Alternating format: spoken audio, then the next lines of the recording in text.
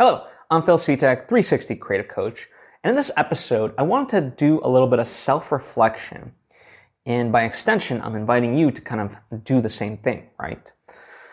And in this episode, I want to talk about a notion of how life decisions, certain life decisions, force us into career decisions. Now, before I fully get into it, I would like to take the opportunity to invite you to subscribe if you haven't already. That way you get all the various episodes and lessons that I put out right when I put them out. Thank you if you just did, and also appreciate you if you already were. So let's kind of talk about this, right? You know, it's almost like a chicken and the egg type of thing where, you know, if you like,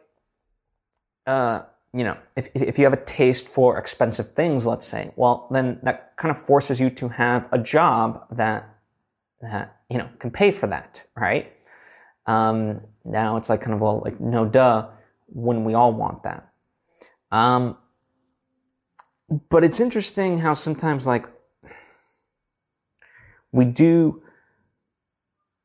kind of nudge ourselves towards that. And this is like, what I mean by this is a lot of times what the ultimate point of this is we end up in jobs that are not our passion, not our purpose, simply because we're trying to fit a mold. The idea that we're going after a certain career path or whatever because we think it'll lead to a certain lifestyle, or just the job itself seems glamorous, you know. Look, there's a lot of people that get into the entertainment business, I want fame, right? And glory. And it's like, well,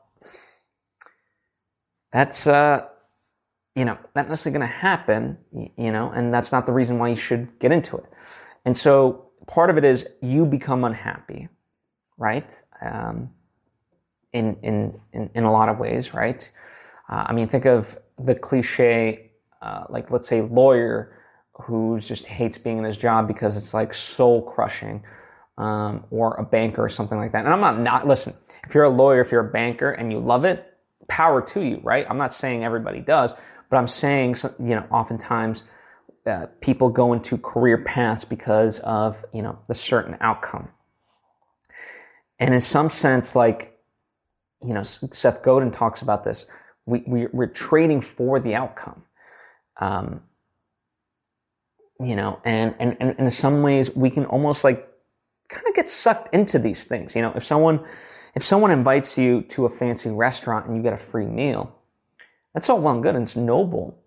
But the interesting part is now all of a sudden that kind of becomes your new baseline of like, ooh, this is cool, and I want this. And then you're starting to work for that as opposed to, what you ultimately want to be doing. And I talk a lot about this, and through this lens, ultimately, what it's really getting at is having an intent. David Foster Wallace has this notion that far too often we operate on our natural default setting, and it's basically a point in which we go about life mindlessly. Whatever's been programmed into us, that's kind of how we do it, and so. Whether life decisions or, certain careers, right? The flip can work where you have this job and there's expectations of you to, have a certain lifestyle, right? So you buy this fancy house, you buy this fancy watch, fancy car, whatever else. And it's like, well, no, you like the job, but you don't like that. And so, unless we stop and be intentful, then these things are like just through the culture programmed into us. And not to say that those are inherently bad, but they're bad if you don't really stop and think about it and be like, is this agreeable to me? Is this what I want? Right? And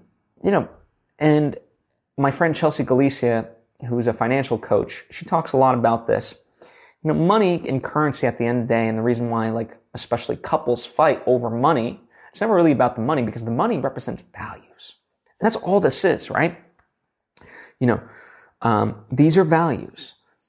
And if you don't define them for yourself, if you aren't purposeful and deliberate, then,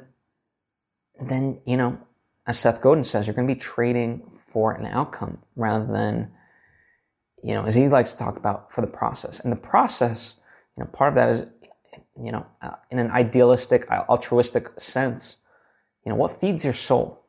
And it's not to say that every day is going to be laissez blah, easy breezy. No, I think that's a fallacy. That's an amateur only does what he loves. The professional loves what he does. So I want to make sure, because I might have mixed that up.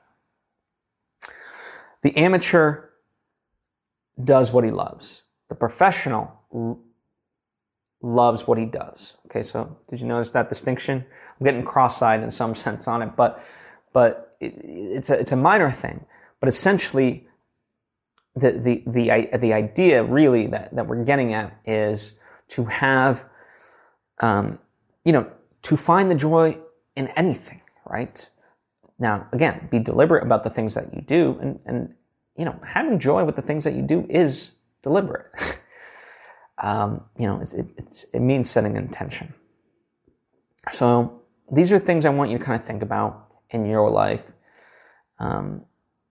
because I think they are important, because I think this is how midlife crises happen and so forth. And it's not to say that you can't ever change your mind on things and so forth. We're meant to, I believe, have multiple careers and things like that, because we evolve and change and so forth. But again, it starts with intention.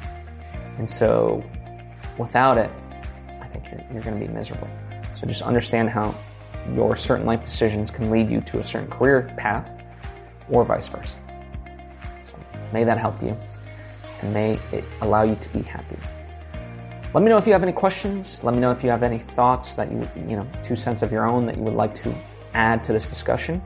You can comment down below or hit me up on social media at Phil Svitek. I would love to hear from you. Thank you so much. I appreciate you, and hope to see you next time.